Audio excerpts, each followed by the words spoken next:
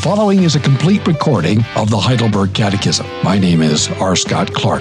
I'm president of the Heidelberg Reformation Association. The Heidelberg Catechism was published in 1563 as the confession of the Reformed Church of the Palatinate. It was adopted by the Dutch Reformed churches and has been used and beloved by millions of Christians ever since. This recording is brought to you by the Heidelberg Reformation Association. You can reach us at 1637 East Valley Parkway, number 391, Escondido, California, 92027. Find us on the web at heidelbergreformationassociation.org. We are a 501c3 nonprofit organization. If this recording helps you, please help us continue our work. Thanks for listening, and may the Lord bless your study of the Heidelberg Catechism. Heidelberg Catechism, Lord's Day 1, Question and Answer 1. What is your only comfort in life and in death? That I, with body and soul, both in life and in death, am not my own, but belong to my faithful Savior Jesus Christ, who, with his precious blood, has fully satisfied for all my sins, and redeemed me from all the power of the devil, and so preserves me that without the will of my Father in heaven, not a hair can fall from my head. Indeed, that all things must work together for my salvation. Wherefore, by his Holy Spirit, he also assures me of eternal life, and makes me heartily willing and ready from now on to live for him. Lord's Day 1, Question 2.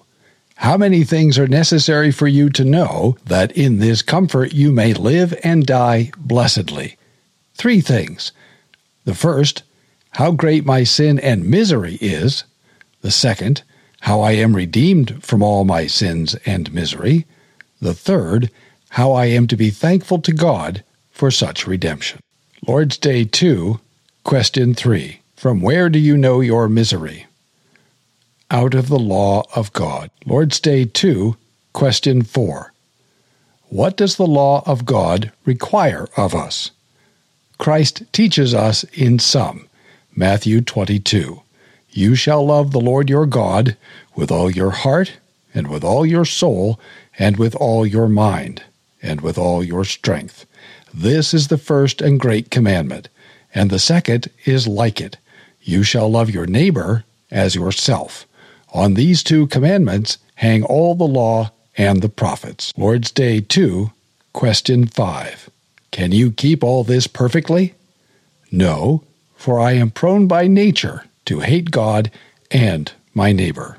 Lord's Day 3, Question 6. Did God create man thus wicked and perverse? No, but God created man good, and after his own image, that is, in righteousness and true holiness, that he might rightly know God his Creator, heartily love him, and live with him in eternal blessedness, to praise and glorify him. Lord's Day 3, Question 7. Whence comes this depraved nature of man? From the fall and disobedience of our first parents, Adam and Eve, in paradise, whereby our nature became so corrupt that we are all conceived and born in sin. Lord's Day 3, Question 8. But are we so depraved that we are wholly incapable of any good and prone to all evil? Yes, unless we are born again by the Spirit of God. Lord's Day 4, Question 9. Does not God then do injustice to man by requiring of him in his law that which he cannot perform? No, for God so made man that he could perform it. But man, through the instigation of the devil, by willful disobedience, deprived himself and all his posterity of those divine gifts. Lord's Day 4,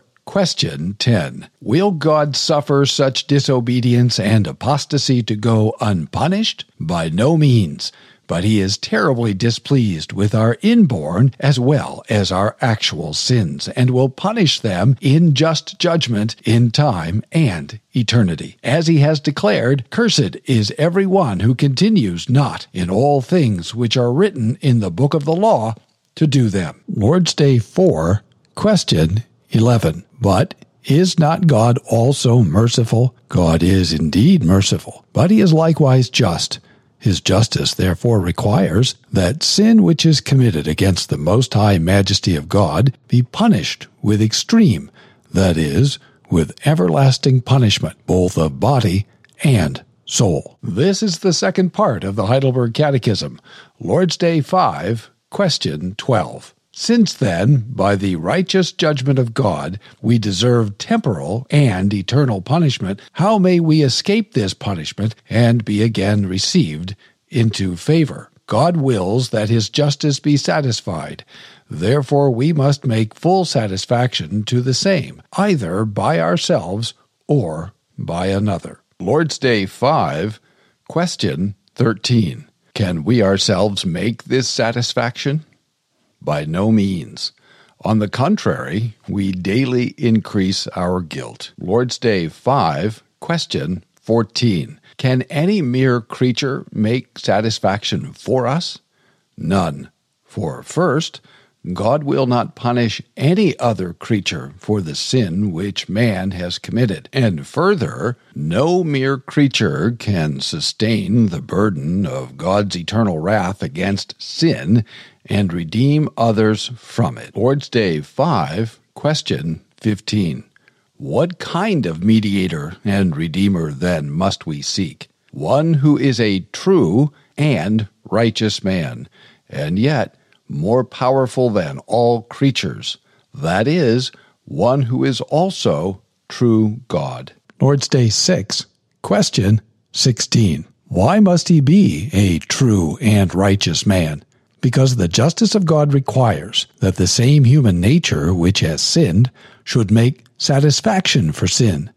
But one who is himself a sinner cannot satisfy for others. Lord's Day 6, question 17. Why must he also be true God, that, by the power of his deity, he might bear in his humanity the burden of God's wrath, and so obtain for and restore to us righteousness and life? Lord's Day 6, question 18. But who now is that mediator, who in one person is true God and also a true and righteous man? Our Lord Jesus Christ, who is freely given to us for complete redemption and righteousness. Lord's Day 6, question 19. From where do you know this? From the Holy Gospel, which God himself first revealed in paradise and afterwards proclaimed by the holy patriarchs and prophets and foreshadowed by the sacrifices and other ceremonies of the law, and finally fulfilled by his well-beloved Son. Lord's Day 7, question 20.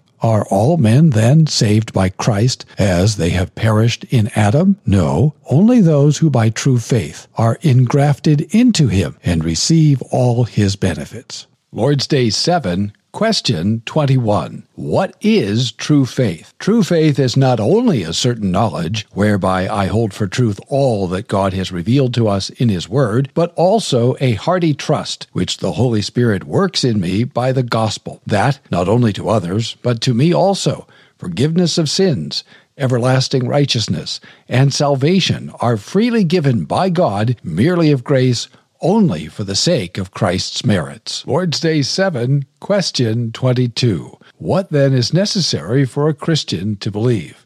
All that is promised us in the gospel, which the articles of our Catholic, undoubted, Christian faith teach us in summary. Lord's Day 7, question 23.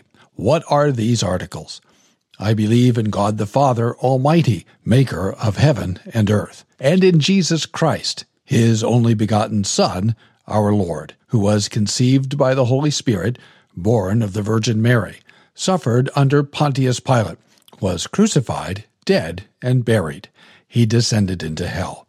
The third day he rose again from the dead. He ascended into heaven, and sits at the right hand of God the Father Almighty. From there he shall come to judge the living and the dead. I believe in the Holy Spirit, a holy Catholic Church, the communion of saints, the forgiveness of sins, the resurrection of the body, and the life everlasting. Lord's Day 8, question 24. How are these articles divided? Into three parts. The first is of God the Father and our creation. The second, of God the Son and our redemption, the third of God the Holy Spirit and our sanctification. Lord's Day 8, question 25. Since there is but one divine being, why do you speak of three persons, Father, Son, and Holy Spirit? Because God has so revealed himself in his Word that these three distinct persons are the one true eternal God. Lord's Day 9, question 26. What do you believe when you say, I believe in God the Father Almighty, maker of heaven and earth, that the eternal Father of our Lord Jesus Christ, who of nothing made heaven and earth with all that is in them, who likewise upholds and governs the same by his eternal counsel and providence, is, for the sake of Christ, his Son, my God and my Father, in whom I so trust as to have no doubt that he will provide me with all things necessary for body and soul, and further, that whatever evil he sends upon me in this troubled life, he will turn to my good. For he is able to do it, being Almighty God, and willing also, being a faithful Father. Lord's Day 10, question 27. What do you understand by the providence of God? The Almighty, everywhere present power of God, whereby, as it were, by his hand, he still upholds heaven and earth with all creatures, and so governs them that herbs and grass, rain and drought, fruitful and barren years, meat and drink, health and sickness, riches and poverty, indeed, all things come not by chance, but by his fatherly hand. Lord's Day 10, question 28. What does it profit us to know that God created and by his providence upholds all things, that we may be patient in adversity, thankful in prosperity, and for what is future, have good confidence in our faithful God and Father, that no creature shall separate us from his love, since all creatures are so in his hand that without his will they cannot so much as move. Lord's Day 11. Question 29. Why is the Son of God called Jesus, that is, Savior? Because he saves us from our sins, and because salvation is not to be sought or found in any other. Lord's Day 11, question 30. Do those also believe in the only Savior Jesus, who seek their salvation and welfare from saints, themselves, or anyone else? No, although they make their boast of him, yet in their deeds they deny the only Savior Jesus. For either Jesus is not a complete Savior, or they who by true faith receive this Savior must have in him all that is necessary to their salvation. Lord's Day 12, question 31. Why is he called Christ, that is, anointed? Because he is ordained of God the Father, and anointed with the Holy Spirit to be our chief prophet and teacher, who has fully revealed to us the secret counsel and will of God concerning our redemption, and our only high priest, who, by the one sacrifice of his body, has redeemed us, and ever lives to make intercession for us with the Father, and our eternal King, who governs us by his word and Spirit, and defends and preserves us in the redemption obtained for us. Lord's Day 12, question 32. But why are you called a Christian? Because by faith I am a member of Christ, and thus a partaker of his anointing, in order that I also may confess his name, may present myself a living sacrifice of thankfulness to him, and that with a free conscience I may fight against sin and the devil in this life, and hereafter in eternity reign with him over all creatures. Lord's Day 13, question 33. Why is he called God's only begotten Son, since we also are the children of God? because Christ alone is the eternal, natural Son of God, but we are children of God by adoption, through grace, for His sake. Lord's Day 13, question 34. Why do you call Him our Lord? Because not with silver or gold, but with His precious blood, He has redeemed and purchased us, body and soul, from sin and from all the power of the devil, to be His own. Lord's Day 14, question 35. What is the meaning of conceived by the Holy Spirit, born of the Virgin Mary? That the eternal Son of God, who is and continues, true and eternal God, took upon Himself the very nature of man, of the flesh and blood of the Virgin Mary, by the operation of the Holy Spirit, so that He might also be the true seed of David, like unto His brothers in all things, sin excepted. Lord's Day 14, question 36. What benefit do you receive from the holy conception and birth of Christ? That He is our mediator, and with His innocence and perfect holiness covers in the sight of God my sin, wherein I was conceived. Lord's Day 15, question 37. What do you understand by the word suffered? That all the time He lived on the earth, but especially at the end of His life, He bore in His body and soul the wrath of God against the sin of the whole human race, in order that by His suffering, as the only atoning sacrifice, He might redeem our body and soul from everlasting damnation, and obtain for us the grace of God, righteousness, and eternal life. Lord's Day 15, question 38. Why did He suffer under Pontius Pilate as judge? That He, being innocent, might be condemned by the temporal judge, and thereby deliver us from the severe judgment of God to which we were exposed. Lord's Day 15, question 39. Is there anything more in His having been crucified than if He had suffered some other death? Yes, for thereby I am assured that He took upon Himself the curse which lay upon me, because the death of the cross was accursed by God. Lord's Day 16, question 40. Why was it necessary for Christ to suffer death? Because the justice and truth of God required that satisfaction for our sins could be made in no other way than by the death of the Son of God. Lord's Day 16, question 41. Why was He buried? To show thereby that He was really dead. Lord's Day 16, question 42. Since then Christ died for us, why must we also die? Our death is not a satisfaction for our sin, but only a dying to sin and an entering into eternal life. Lord's Day 16, question 42.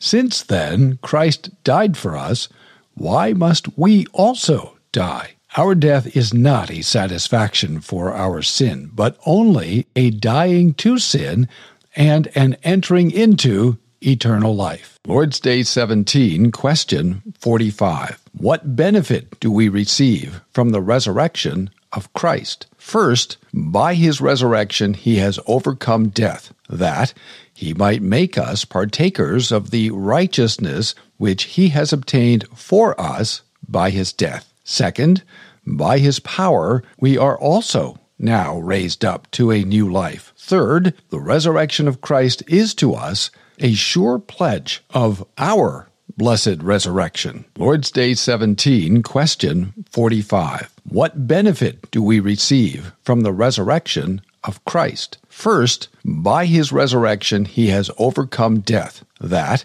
He might make us partakers of the righteousness which He has obtained for us by His death. Second, by His power we are also now raised up to a new life. Third, the resurrection of Christ is to us a sure pledge of our blessed resurrection. Lord's Day 17, question 46. How do you understand the words, "He ascended into heaven"?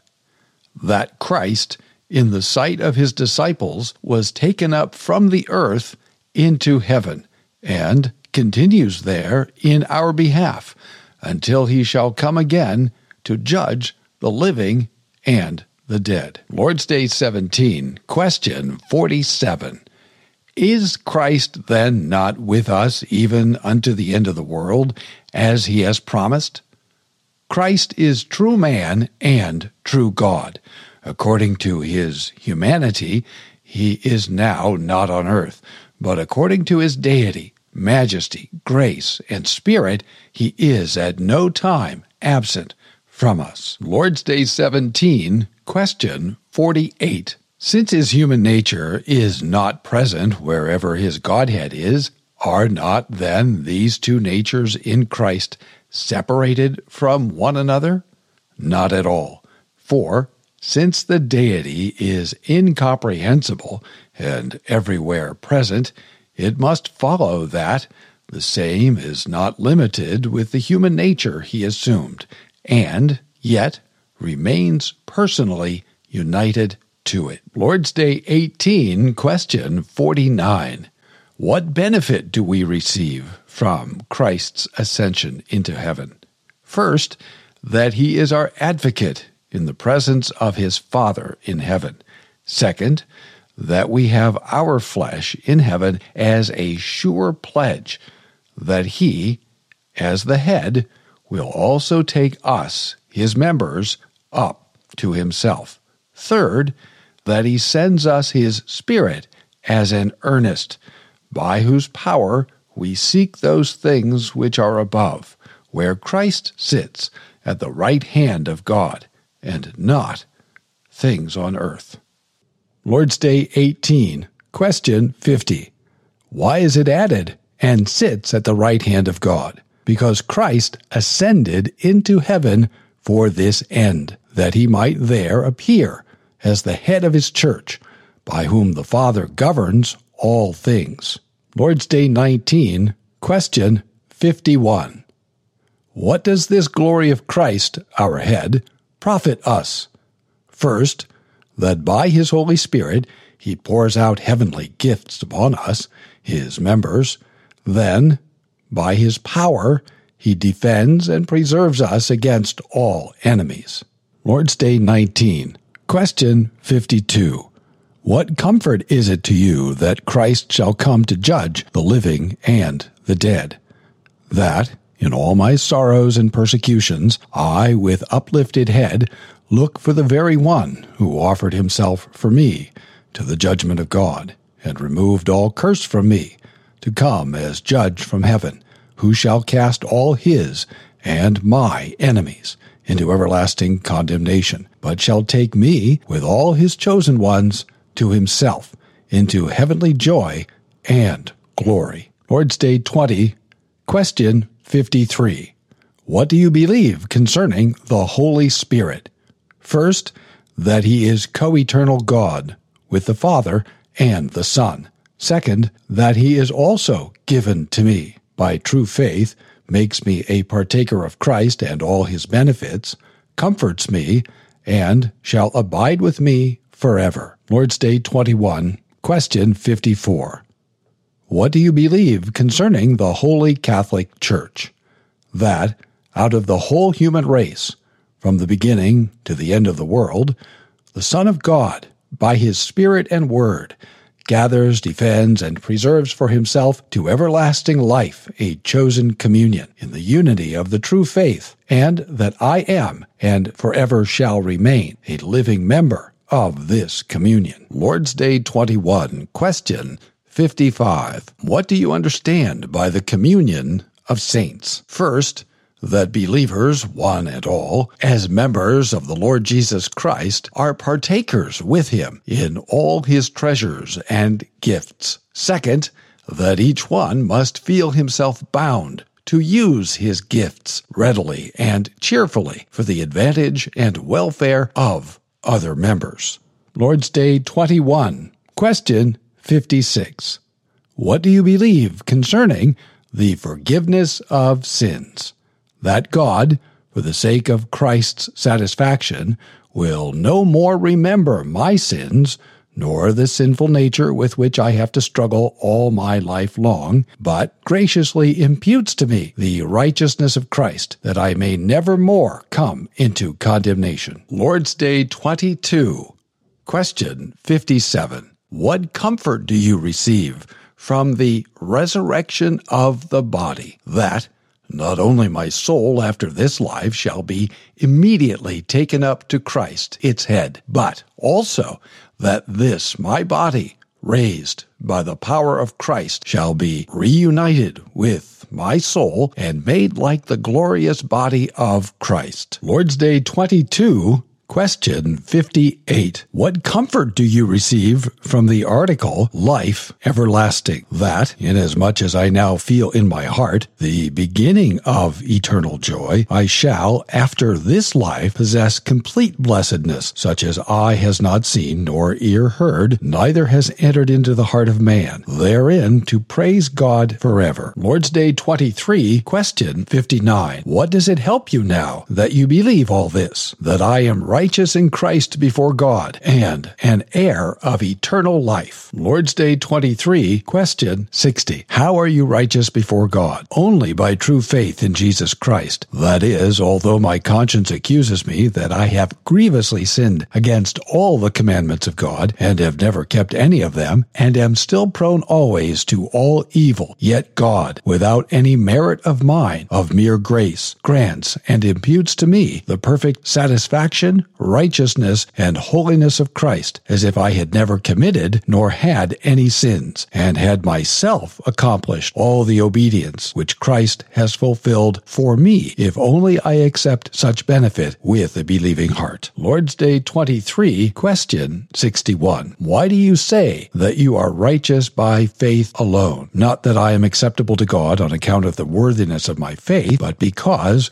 only the satisfaction, righteousness, and holiness of Christ is my righteousness before God, and I can receive the same and make it my own in no other way than by faith alone. Lord's Day 24, question 62. But why can't our good works be the whole or part of our righteousness before God? Because the righteousness that can stand before the judgment seat of God must be perfect throughout and entirely conformable to the divine law. But even our best works in this life are all imperfect and defiled with sin. Lord's Day 24, question 63. Do our good works merit nothing, even though it is God's will to reward them in this life and in the life to come? The reward comes not of merit, but of grace. Lord's Day 24, question 64. But does not this doctrine make men careless and profane? No, for it is impossible that those who are implanted into Christ by true faith should not bring forth fruits of thankfulness. Lord's Day 25, question 65. Since then we are made partakers of Christ and all his benefits by faith alone, from where does this faith come? The Holy Spirit works faith in our hearts by the preaching of the Holy Gospel and confirms it by the use of the holy sacraments. Lord's Day 25, question 66. What are the sacraments? The sacraments are visible, holy signs and seals appointed by God for this end, that, by their use, he may more fully declare and seal to us the promise of the gospel, namely, that of free grace he grants us the forgiveness of sins and everlasting life for the sake of the one sacrifice of Christ accomplished on the cross. Lord's Day 25, question 67. Are both the Word and the sacraments designed to direct our faith to the sacrifice of Christ on the cross as the only ground of our salvation? Yes, truly. For the Holy Spirit teaches in the gospel and assures us by the holy sacraments that our whole salvation stands in the one sacrifice of Christ made for us on the cross. Lord's Day 25, question 68. How many sacraments has Christ instituted in the New Testament? 2. Holy baptism and the Holy Supper. Lord's Day 26, question 69. How is it signified and sealed to you in holy baptism that you have part in the one sacrifice of Christ on the cross?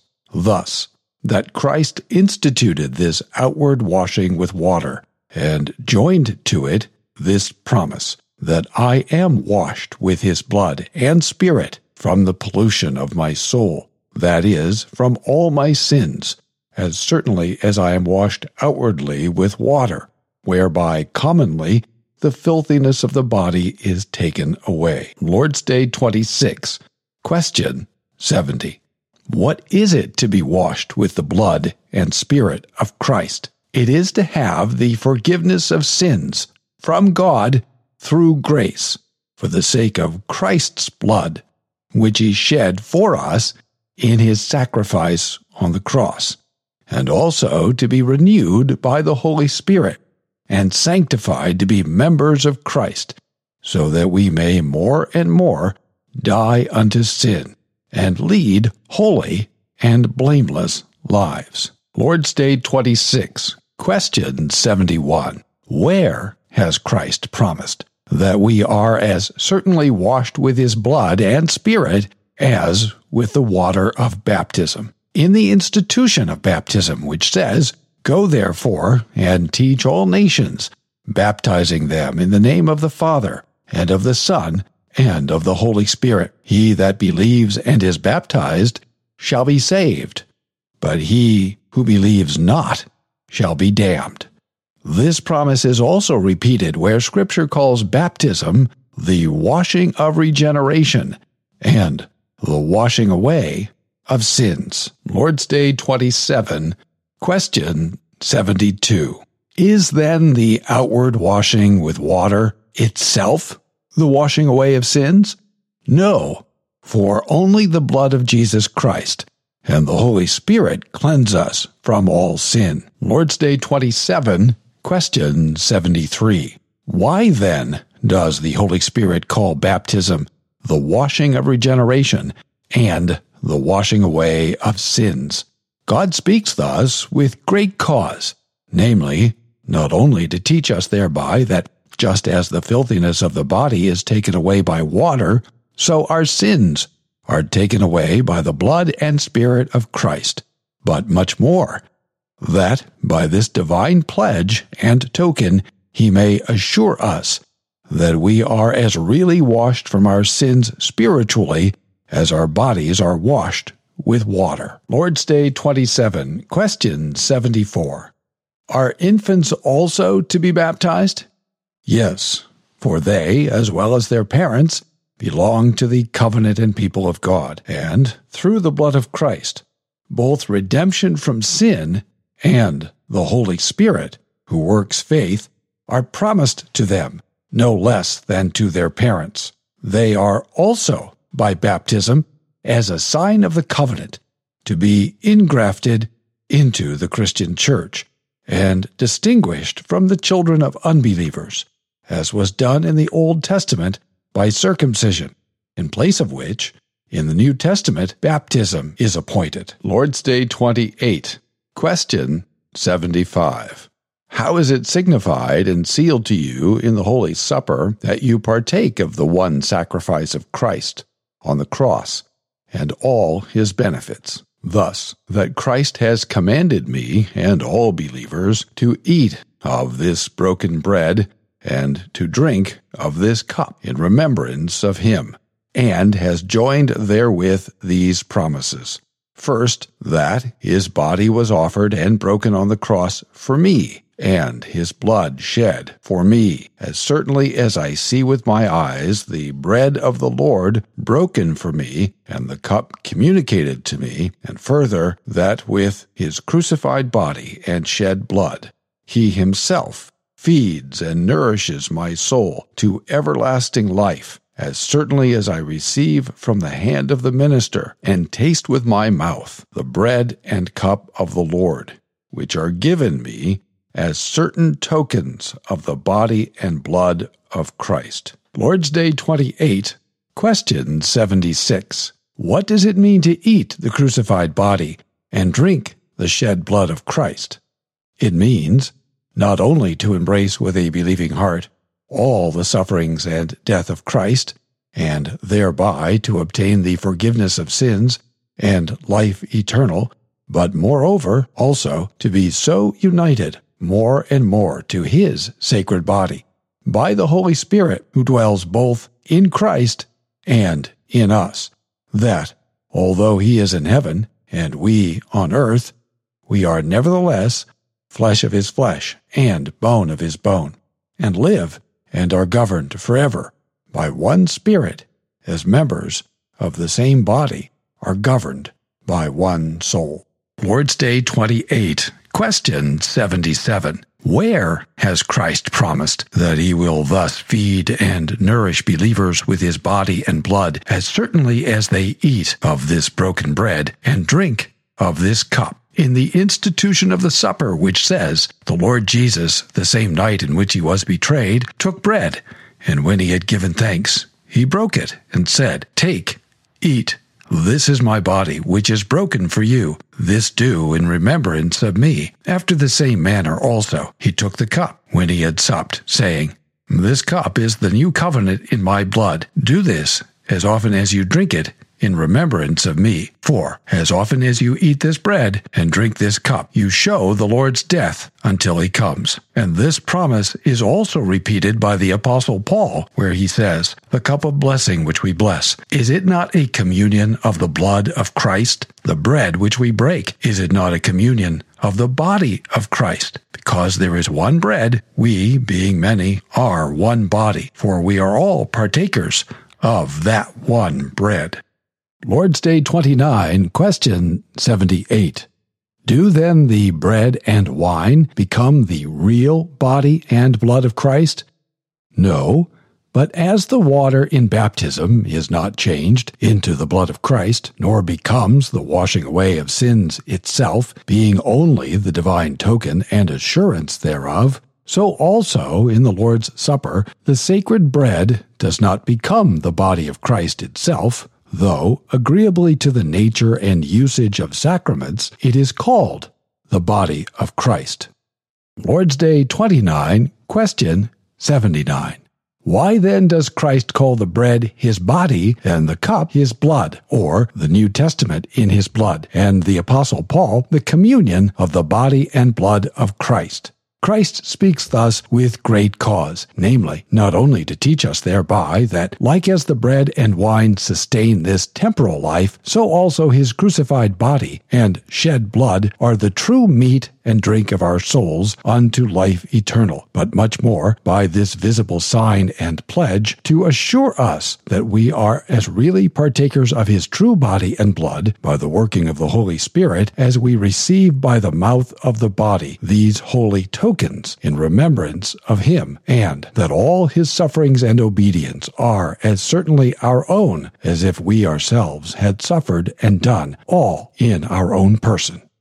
Lord's Day 30, question 80. What difference is there between the Lord's Supper and the Pope's Mass? The Lord's Supper testifies to us that we have full forgiveness of all our sins by the one sacrifice of Jesus Christ, which He Himself once accomplished on the cross, and that by the Holy Spirit we are engrafted into Christ, who, with His true body, is now in heaven at the right hand of the Father, and is there to be worshipped. But the Mass teaches that the living and the dead do not have forgiveness of sins through the sufferings of Christ, unless Christ is still daily offered for them by the priests, and that Christ is bodily under the form of bread and wine, and is therefore to be worshipped in them. And thus the Mass, at bottom, is nothing else than a denial of the one sacrifice and suffering of Jesus Christ, and an accursed idolatry.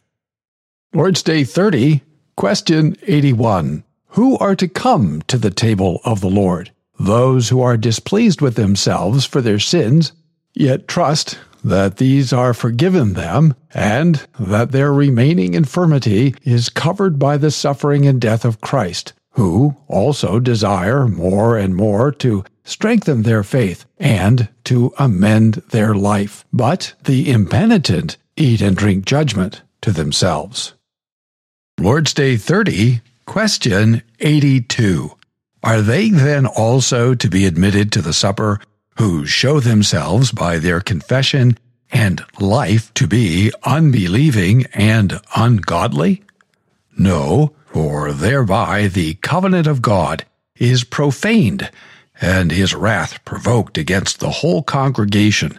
Wherefore the Christian church is bound, according to the order of Christ and his apostles, to exclude such persons by the office of the keys until they amend their life. Lord's Day 31, question 83. What is the office of the keys? The preaching of the Holy Gospel and Christian discipline. By these two, the kingdom of heaven is opened to believers and shut against unbelievers. Lord's Day 31, question 84. How is the kingdom of God opened and shut? By the preaching of the Holy Gospel.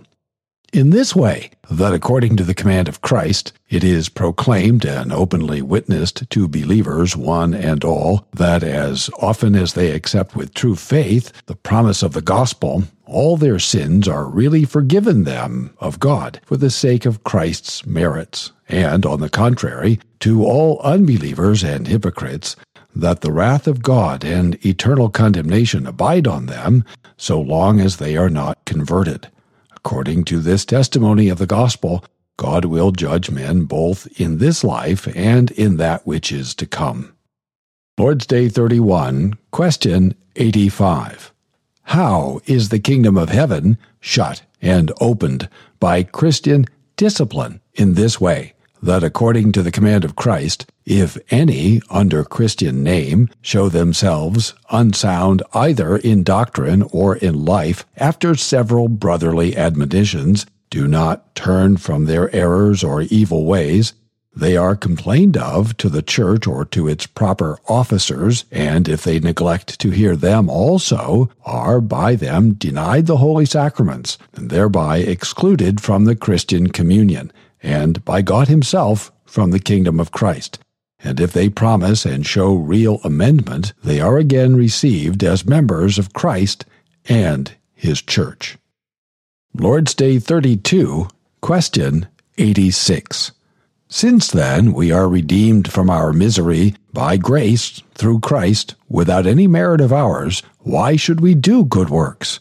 Because Christ, having redeemed us by his blood, also renews us by his Holy Spirit, after his own image, that with our whole life we show ourselves thankful to God for his blessing, and also that he be glorified through us. Then also that we ourselves may be assured of our faith by the fruits thereof, and by our godly walk win also others to Christ. Lord's Day 32, question 87. Can they, then, not be saved, who do not turn to God from their unthankful and impenitent life? By no means, for, as the Scripture says, no unchaste person, idolater, adulterer, thief, covetous man, drunkard, slanderer, robber, or the like, shall inherit the kingdom of God. Lord's Day 33, question 88. In how many things does true repentance or conversion consist? In two things, the dying of the old man and the quickening of the new. Lord's Day 33, question 89. What is the dying of the old man? Heartfelt sorrow for sin, causing us to hate and turn from it always more and more. Lord's Day 33, question 90. What is the quickening of the new man? Heartfelt joy in God, through Christ, causing us to take delight in living according to the will of God in all good works. Lord's Day 33, question 91. What are good works? those only which proceed from true faith, and are done according to the law of God unto his glory, and not such as rest on our own opinion or the commandments of men. Lord's Day 34, Question 92. What is the law of God? God spoke all these words. The first commandment, I am the Lord your God, who brought you out of the land of Egypt, out of the house of slavery. You shall have no other gods before me. The second commandment, you shall not make for yourself an idol, whether in the form of anything that is in heaven above, or that is on the earth beneath, or that is in the water under the earth. You shall not bow down to them or worship them. For I, the Lord your God, am a jealous God, punishing children for the iniquity of parents, to the third and fourth generation of those who reject me, but showing love to the 1,000th generation of those who love me and keep my commandments. The third commandment, you shall not make wrongful use of the name of the Lord your God, for the Lord will not acquit anyone who misuses his name.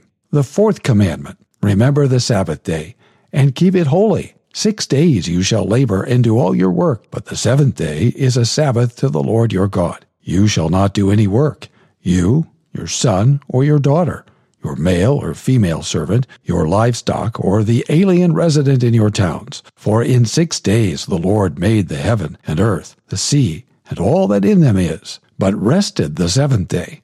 Therefore the Lord blessed the Sabbath day and consecrated it. The fifth commandment, honor your father and your mother, so that your days may be long in the land that the Lord your God is giving to you. The sixth commandment, you shall not murder. The seventh commandment, you shall not commit adultery. The eighth commandment, you shall not steal. The ninth commandment, you shall not bear false witness against your neighbor. The 10th commandment, you shall not covet your neighbor's house. You shall not covet your neighbor's wife, or male or female servant, or ox, or donkey, or anything that belongs to your neighbor. Lord's Day 34, Question 93. How are these commandments divided? Into 2 tables, the first of which teaches in 4 commandments what duties we owe to God. The second, in 6, what duties we owe to our neighbor. Lord's Day 34, Question 94. What does God require in the first commandment? That, on peril of my soul's salvation, I avoid and flee all idolatry, sorcery, enchantments, invocation of saints or other creatures, and that I rightly acknowledge the only true God, trust in him alone, with all humility and patience, expect all good from him only, and love, fear, and honor him with my whole heart, so as rather to renounce all creatures than to do the least thing against his will. Lord's Day 34, Question 95. What is idolatry? Idolatry is to conceive or to have something else on which to place our trust instead of or beside the one true God who has revealed himself in his word. Lord's Day 35, Question 96. What does God require in the second commandment? That we in no way make any image of God, nor worship him in any other way than he has commanded us in his word. Lord's Day 35, Question 97. May we not make any image at all? God may not and cannot be imaged in any way. As for creatures, though they may indeed be imaged, yet God forbids the making or keeping any likeness of them, either to worship them or to serve God by them. Lord's Day 35, Question 98. But may not pictures be tolerated in churches as books for the people? No, for we should not be wiser than God, who will not have his people taught by mute idols, but by the lively preaching of his word. Lord's Day 36, Question 99. What is required in the third commandment? That we must not, by cursing, or by false swearing, nor yet by unnecessary oaths, profane or abuse the name of God, nor even by our silence and connivance be partakers of these horrible sins in others, and, in summary, that we use the holy name of God in no other way than with fear and reverence, so that he may be rightly confessed and worshipped by us, and be glorified in all our words and works. Lord's Day 36, question 100. Is the profaning of God's name by swearing and cursing so grievous a sin that his wrath is kindled against those also who do not help as much as they can to hinder and forbid the same? Yes, truly.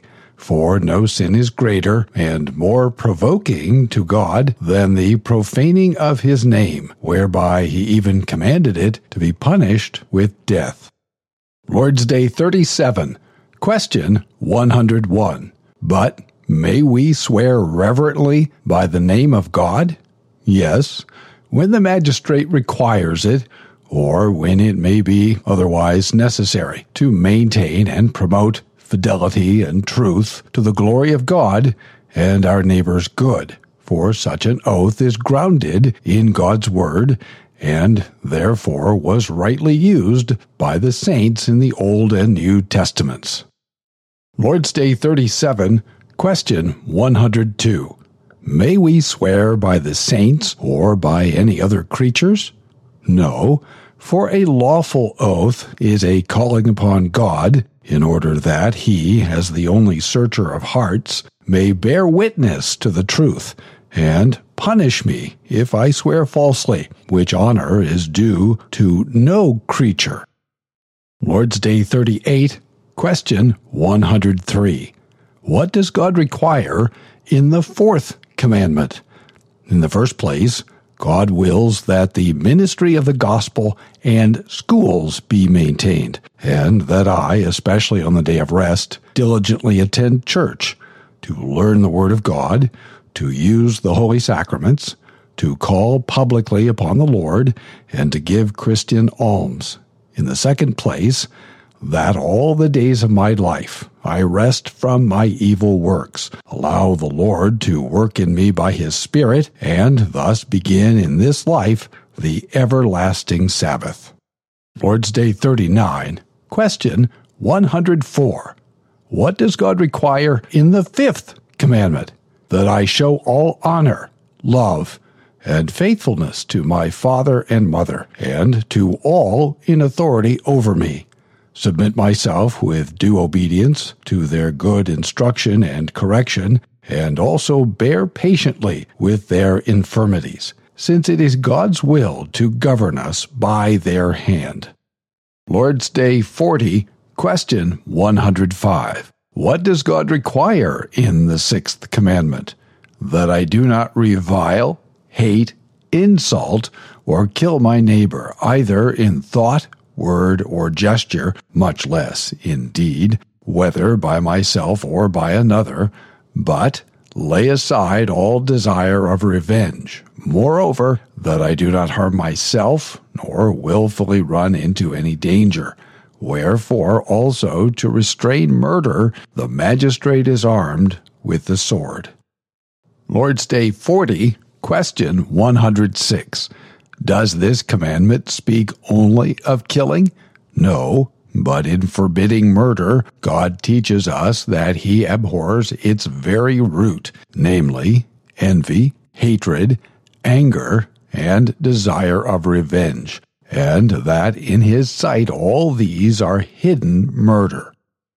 Lord's Day 40, question 107. But is this all that is required, that we do not kill our neighbor?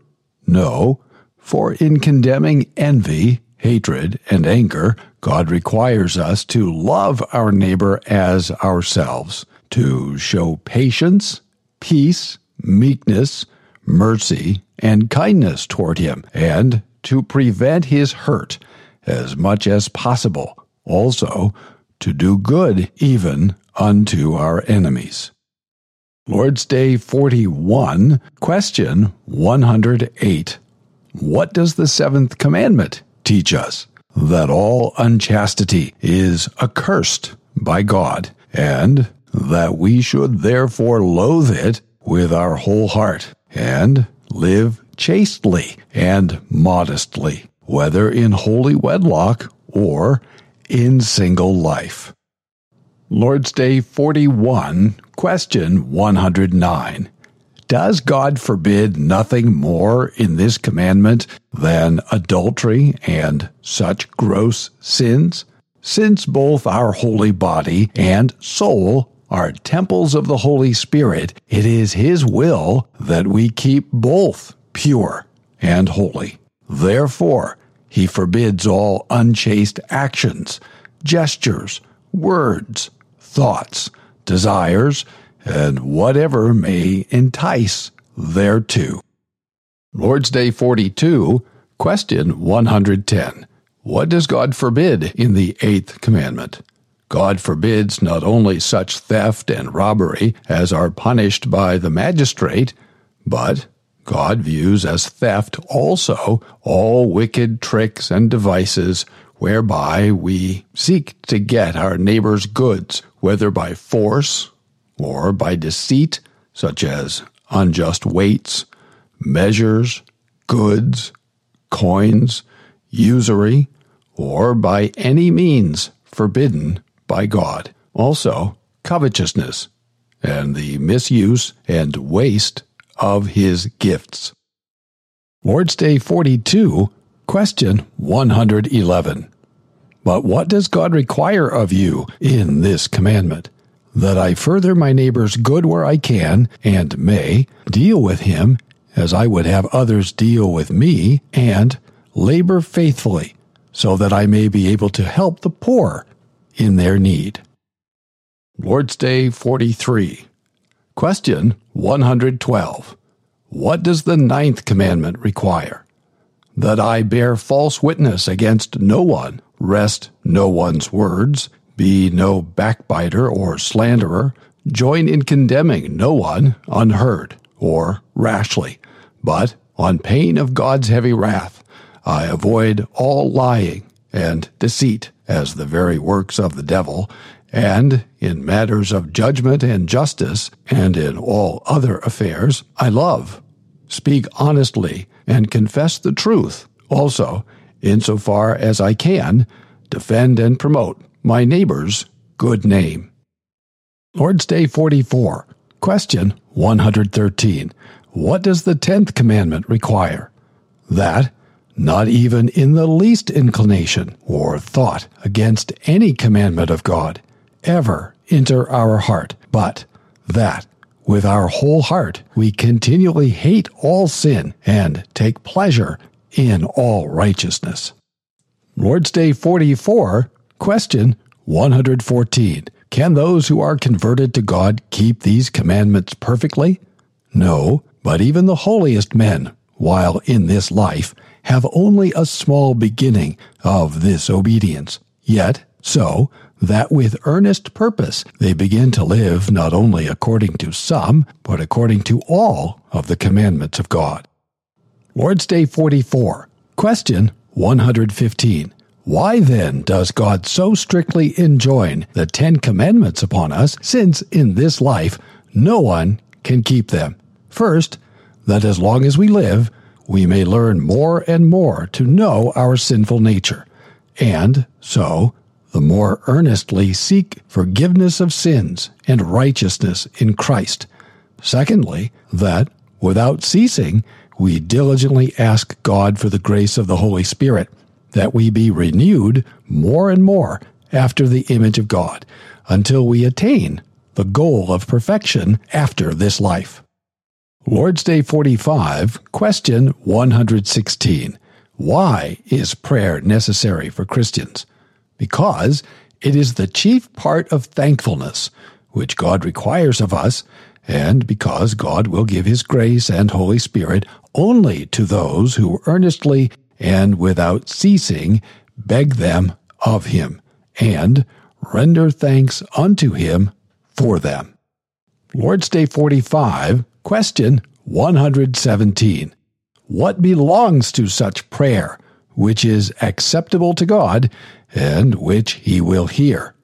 First, that with our whole heart we call only upon the one true God, who has revealed himself to us in his word, for all that he has commanded us to ask of him. Secondly, that we thoroughly know our need and misery, so as to humble ourselves in the presence of his divine majesty. Thirdly, that we be firmly assured that, notwithstanding our unworthiness, he will, for the sake of Christ our Lord, certainly hear our prayer, as he has promised us in his word. Lord's Day 45, question 118. What has God commanded us to ask him? All things necessary for soul and body, which Christ our Lord comprised in the prayer which he himself taught us. Lord's Day 45, question 119. What is the Lord's Prayer?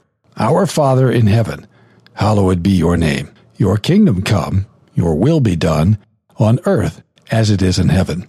Give us this day our daily bread, and forgive us our debts, as we forgive our debtors. And lead us not into temptation, but deliver us from evil. For yours is the kingdom, and the power, and the glory forever. Amen. Lord's Day 46, question 120. Why did Christ command us to address God thus, our Father? To awaken in us, at the very beginning of our prayer, that childlike reverence for and trust in God, which are to be the ground of our prayer, namely, that God has become our Father through Christ, and will much less deny us what we ask of him in faith than our parents refuse us earthly things. Lord's Day 46, question 121. Why is it added in heaven? That we may have no earthly thought of the heavenly majesty of God, and from his almighty power expect all things necessary for body and soul. Lord's Day 47, question 122. What is the first petition? Hallowed be your name. That is, grant us first rightly to know you, and to hallow, magnify, and praise you in all your works, in which your power, goodness, justice, mercy, and truth shine forth.